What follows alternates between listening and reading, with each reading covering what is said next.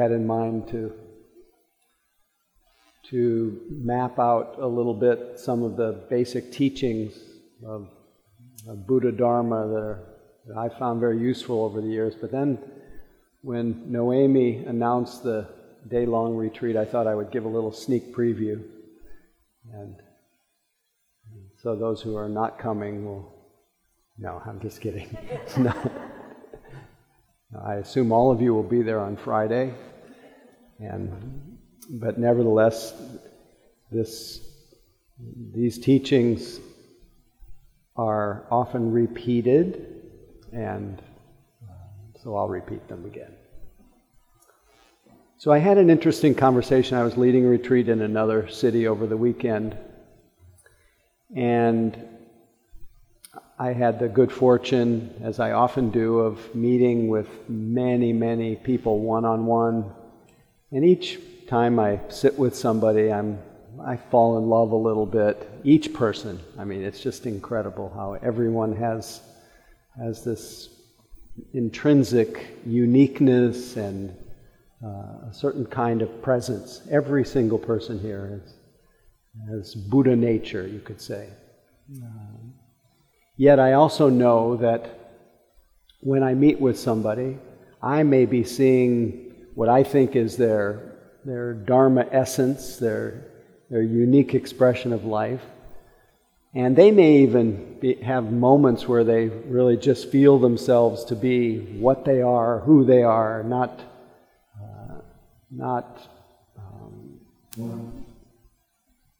some story or idea, but just really be themselves. But I also know that most of the time, people are like us, are pretty much incarnated in or living in the version of ourselves that plays in our mind. I call it the virtual version, I call it the imagined me, I call it the Buddha called it Sakkaya Ditthi, or self-view, the view of ourself. And the view of ourself is a story, it's a narrative, it's a composite version that's been culled together through everything that's ever happened to us. And in that way, it's unique, completely unique. Each of us has been forged by everything that's ever happened to us. And that's also an amazing thing that makes our story one that I would like to hear. You know, many of you were around here in May when I wonder if I should say this again because it changes the energy in the room, but needless to say, we had a tragedy in our family. And my nephew's wife was just suddenly bowled over by a boulder and 6 months pregnant, died, just like that, instantly. And so it caused a huge reverberation in the family. And something that's been very helpful to my nephew is recently there was a gathering, and maybe they have them in San Francisco, where a lot of people came together and people just told their story. And that it was such a healing thing to be able to tell the story of what happened and to hear other people's story. It's a beautiful thing. And anytime I hear somebody's history, their story, I'm really moved by the uniqueness of it, everyone. And because all of us have a story of, if you were born in this plane of existence, if you believe in planes of existence, this is a plane that's filled with it's beauty and wonder, but boy, it's got just so many kinds of pain that will happen and can happen. And you know, we can't forget right now the just countless thousands that are just over the hill dealing with the fire, and we're dealing with the fire.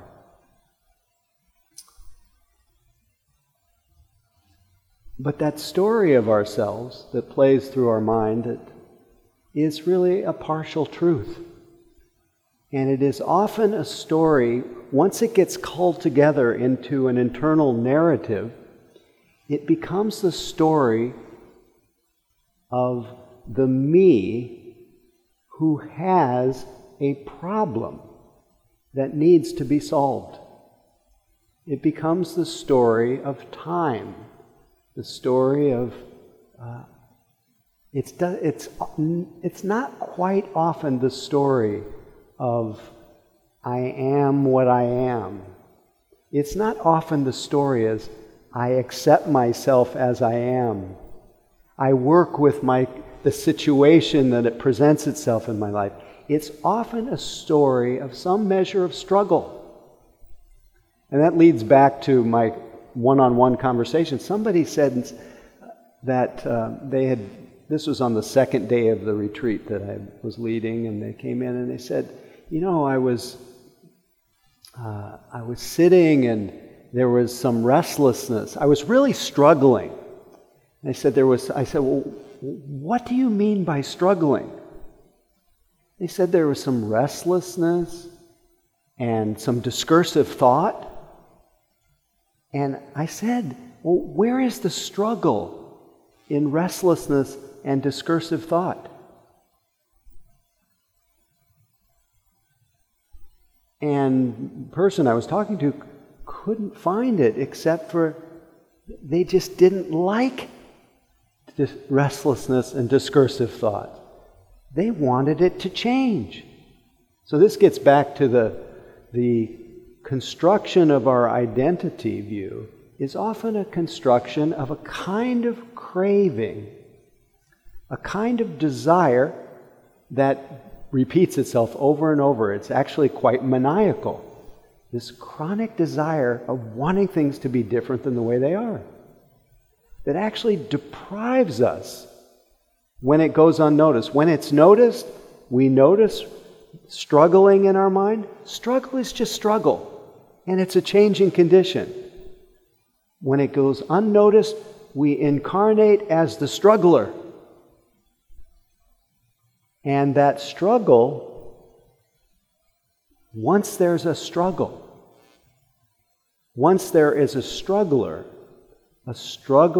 is bound in time, and the time is not now, but it is then. It's when I finally come to the end of my struggle. So struggling is both of the past, something happened, and it's of the imagined future. Struggle in real time is just a mental state. And once the light of attention lands on that mental state called struggling, when I notice, oh, this is struggle, few things happen. The struggler vanishes. There's no struggler in a moment of noticing struggle. And the struggling itself melts away. We can't find it anymore. It's part of our story. It's part of the story that distorts reality in such a way that it entrances us into believing we cannot find relief and wholeness and ourselves right here. Right here.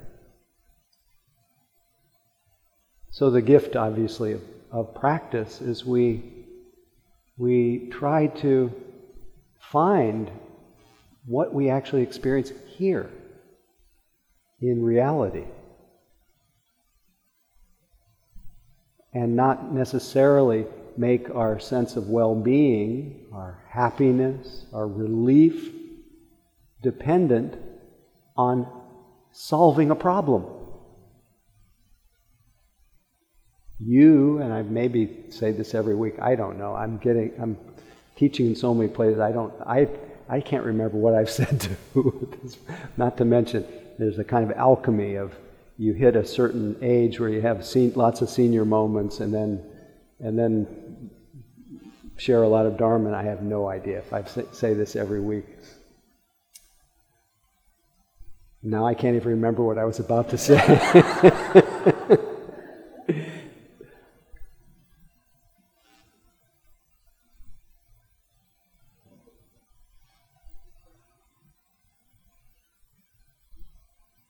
But I don't need to remember. Right this moment, I don't need to remember. And when I just attune to my present experience, let's say I felt a moment of not knowing, that's just a moment of not knowing. So what? Now, if I had the idea, I have to know, I'm the guru, I have to, that, in that moment, I incarnate as the one who's got a problem that has to be solved. And that is completely optional. That is optional.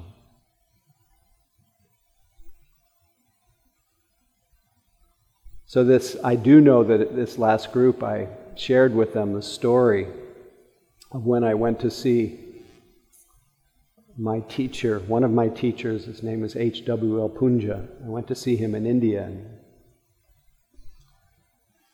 this is now 28 years ago, almost 29 years ago. And actually I had two very meaningful conversations, and both of them were conversations where the interaction highlighted the way that I was constructing myself as a problem to be solved. The first one was my first conversation with him after having traveled a long time to reach him, and all the way in this little town called Hardwar in India. Maybe some of you in the room have been there. It's on the Ganges River. And I had gone with a friend, and we kind of made our way. And at this time, I had been doing a lot of practice, and I was really on fire. And I definitely had a problem. I wanted to be liberated.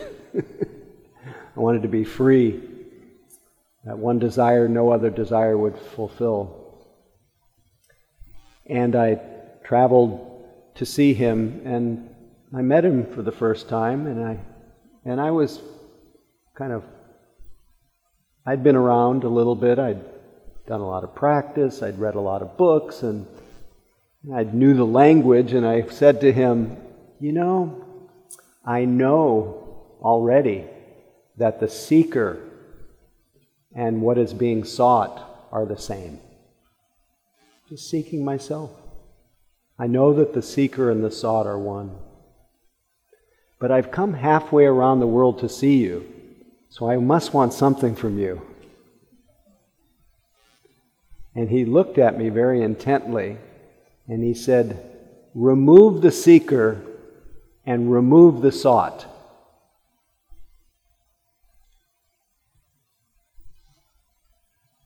Try it for a moment. The moment that he said that to me, I went completely unconscious. The next thing I knew, what brought me back into consciousness was the sound of this guttural laugh, this deep laugh. And the laugh was heard, and then I realized it was coming out of my mouth. And that's what woke me up. And the effect of that is he had bypassed this whole identity of one with a problem that needed to be solved, the seeker and the sought. That even though that's very poetic language, it's a trap. It's a trap. We're continually hypnotically inducing a trap for our mind, thinking I can't be free now. Some form. So the moment that I woke up, it was just like a blast of joy and peace. And literally for 30 days, I could hardly give rise to a thought. It was amazing. It was totally not personal. The personal had vanished. The personal had been a kind of shroud that I had didn't even have an idea about. But even though I didn't have a lot of thoughts for the next 30 days, I did, there's still the remnants of the habit. And it just so happened that I became quite ill, literally within the next 24 hours, and just delirious, high fever, and eliminating from every possible place on my body, and really funky. And finally I was just well enough to drag my body along this long walkway, along a few bridges in Hardware, and then cross the river and go to this cottage where the teacher was staying, and just so uncomfortable, but I wanted to see the teacher again, and kind of dragged my body there. And when I got to the corner of the little block that he was living in, I bought a clump of bananas, and everything seemed so intense, even to buy some bananas. And then as I was walking, some monkeys jumped out of a tree and took the bananas, and I just went a little crazy. But I finally made it to see the teacher again. And he looked at me with another one of those moments. This guy knew how to just deconstruct whatever was going on. And he said, "How are you feeling?" He had been sending me chunks of cheese, which I could never figure out. And he said, "Well, how are you feeling?" And I said, "I'm feeling much better, but I'm still sick." And he looked at me and he said, "Where is sick?"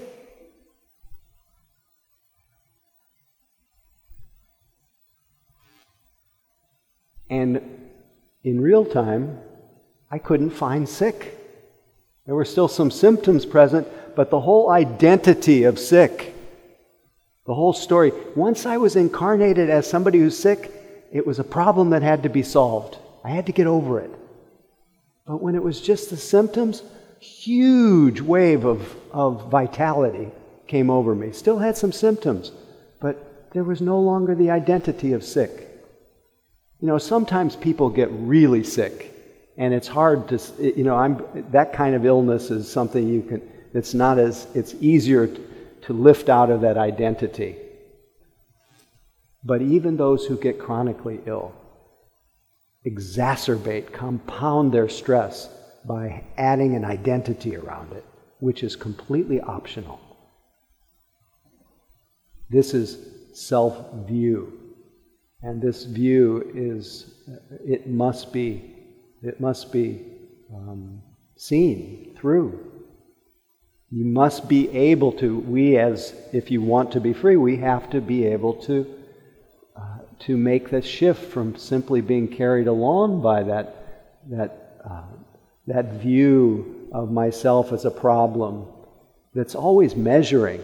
One of the ways that measuring mind works, I'm a problem to be solved, maybe the most insidious way that it shows up in our life is the comparing mind. It's that measuring mind. I'm above, I'm below, am I equal? Am I getting... And this comparing mind doesn't describe anybody. It describes an imagined you. The imagined you that has a problem to be solved, being either better than, less than, or equal to. Where is that comparing mind on present evidence? Are you comparable in this moment? Any person here? If you don't consult your memory?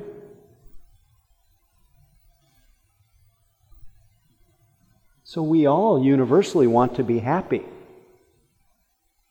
But we have to stop believing the story that I am unhappy. And if we're unhappy, what is unhappy here and now? Other than a series of moods, expectations, but your present time awareness cuts right through this pattern of memory and mental habit. It cuts through. And you see that in the moment, happiness is a changing condition, unhappiness is a changing condition. Measuring is a changing condition. None of it is real.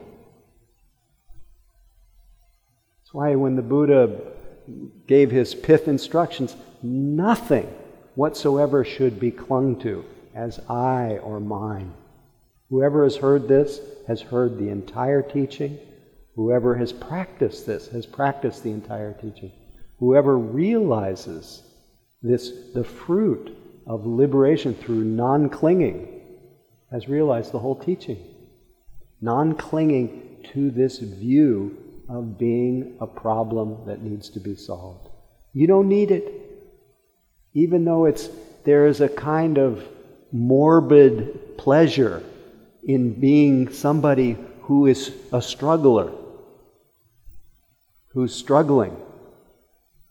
It gives you a sense of place, identity, but it deprives you of the, as one Tibetan teacher says, the natural great peace and ease that is the natural great peace and ease of your own state as you are.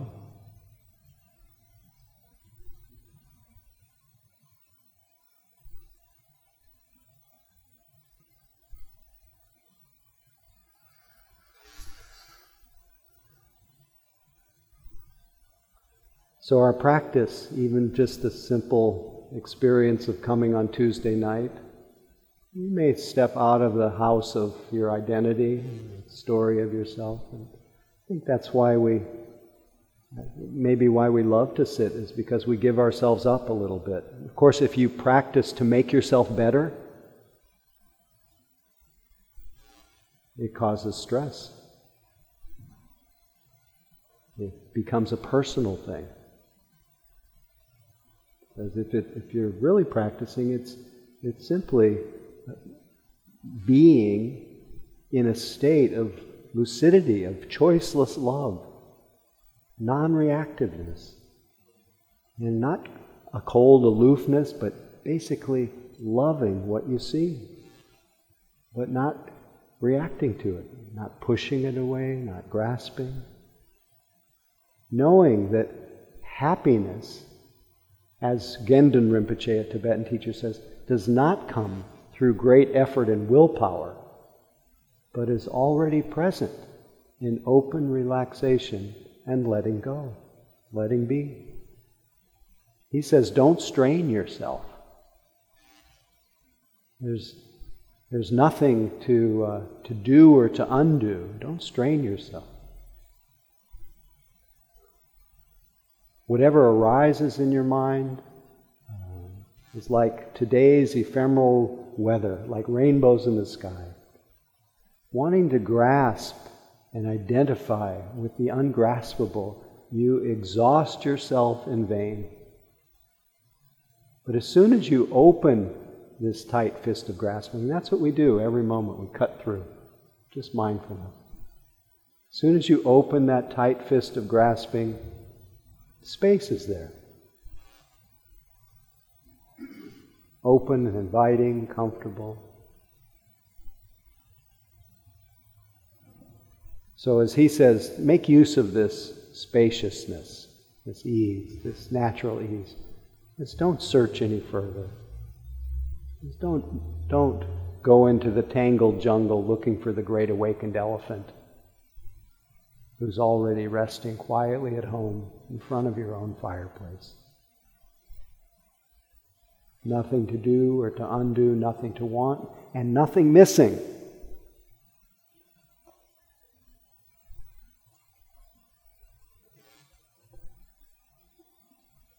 No, I have a book back here.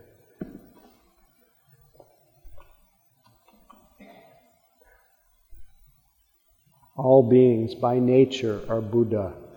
That means awake. As ice by nature is water. Apart from water, there's no ice. Apart from beings, no Buddha. How sad that people ignore the near and search for truth afar.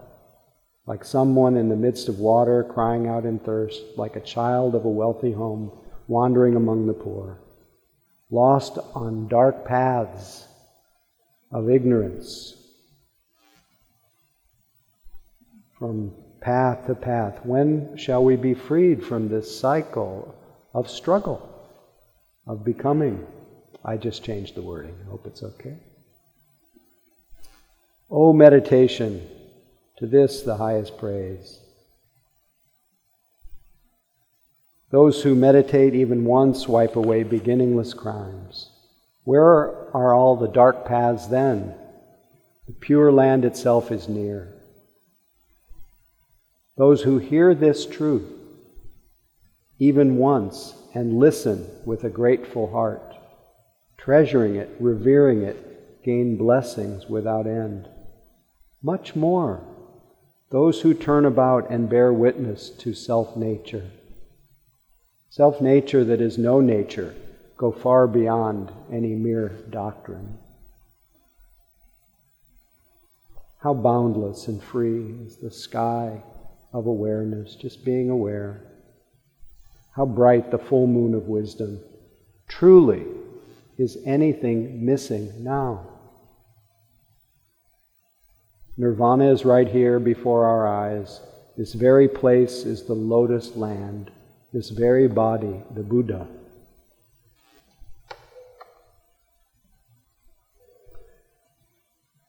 So the slight little shift here that we can play with maybe for the next week, because I think not universally, but so many of us have incarnated, have become strugglers recently. And we have deprived ourselves of a peace. We've been postponing, relaxing till we reach the end of the rainbow. And we had a little end of the rainbow for those who have certain political persuasion.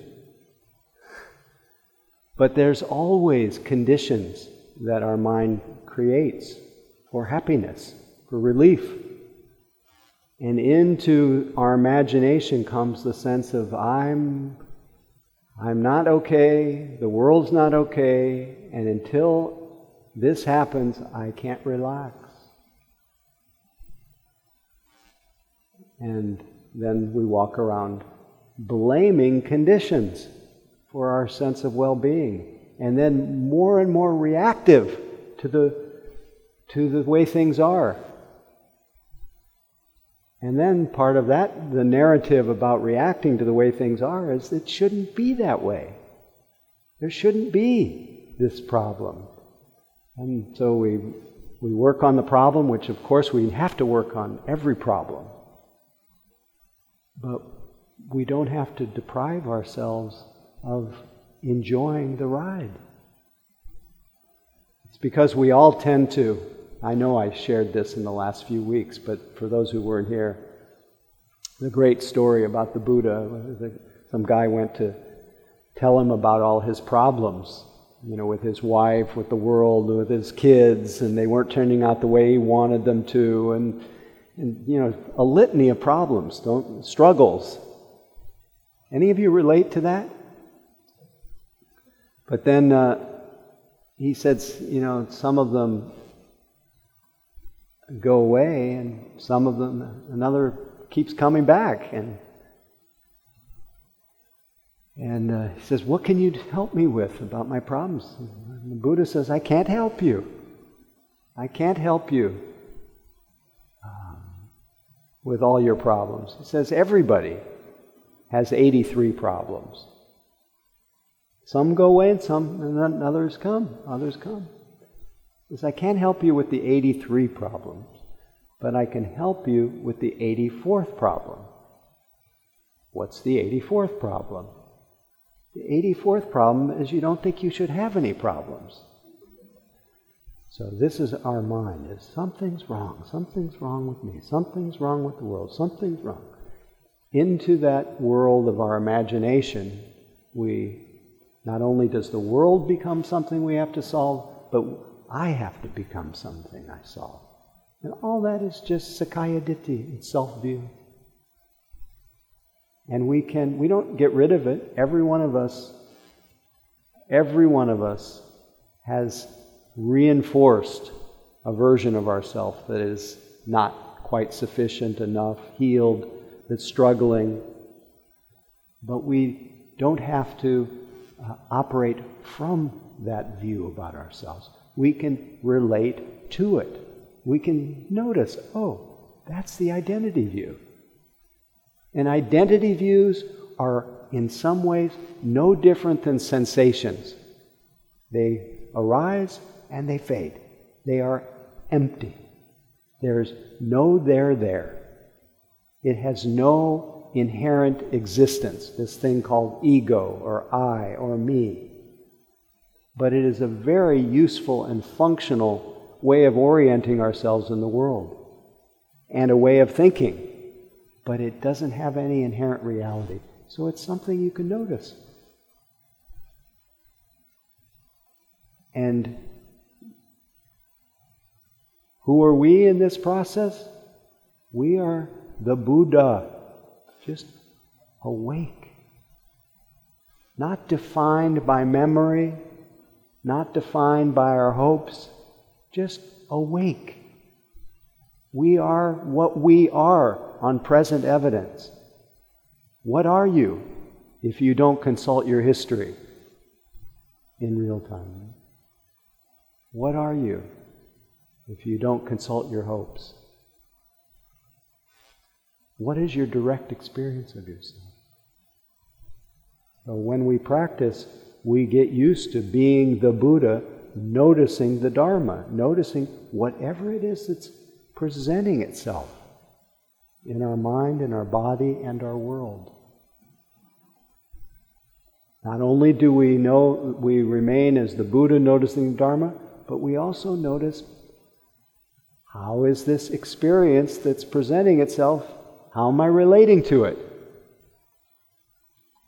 Am I struggling with it? Am I pushing something away? Am I trying to make something happen? These are the poisons in the mind that create stress. And nothing to do or undo. Once you notice what's going on, it all self-liberates. It loosens. So, no need to strain. No need to struggle. See you, Kevin. Nothing to do or undo, nothing to want, and nothing missing. Everything unfolds by itself. May we all see through the self-illusion, because that will help us see through the illusion of others. Because when we're caught up in I am the one who needs to solve a problem, it's very difficult for us to see other people's problems. It's very difficult to really to have our heart unleashed, our energy unleashed to be of benefit, to be a beacon in this world.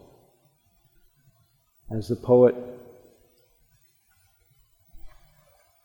either Rumi or Hafez or one, I think it's Hafez, in his poem called Admit Something, he said, everyone you see, you say to them, love me, love me.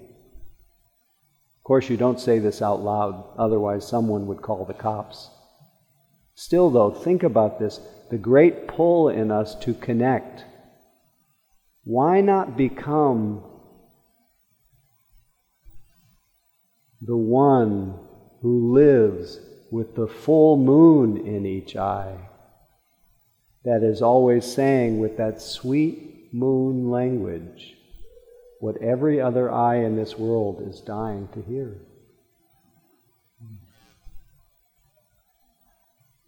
May you all have the full moon in each eye. May we all be liberated, and may the unfurling of our love touch all the hearts of so many people who are suffering right now, including ourselves, to whatever degree we are struggling. Anyway, be free, banish struggle from your vocabulary. Thanks for listening, and thanks for your generosity.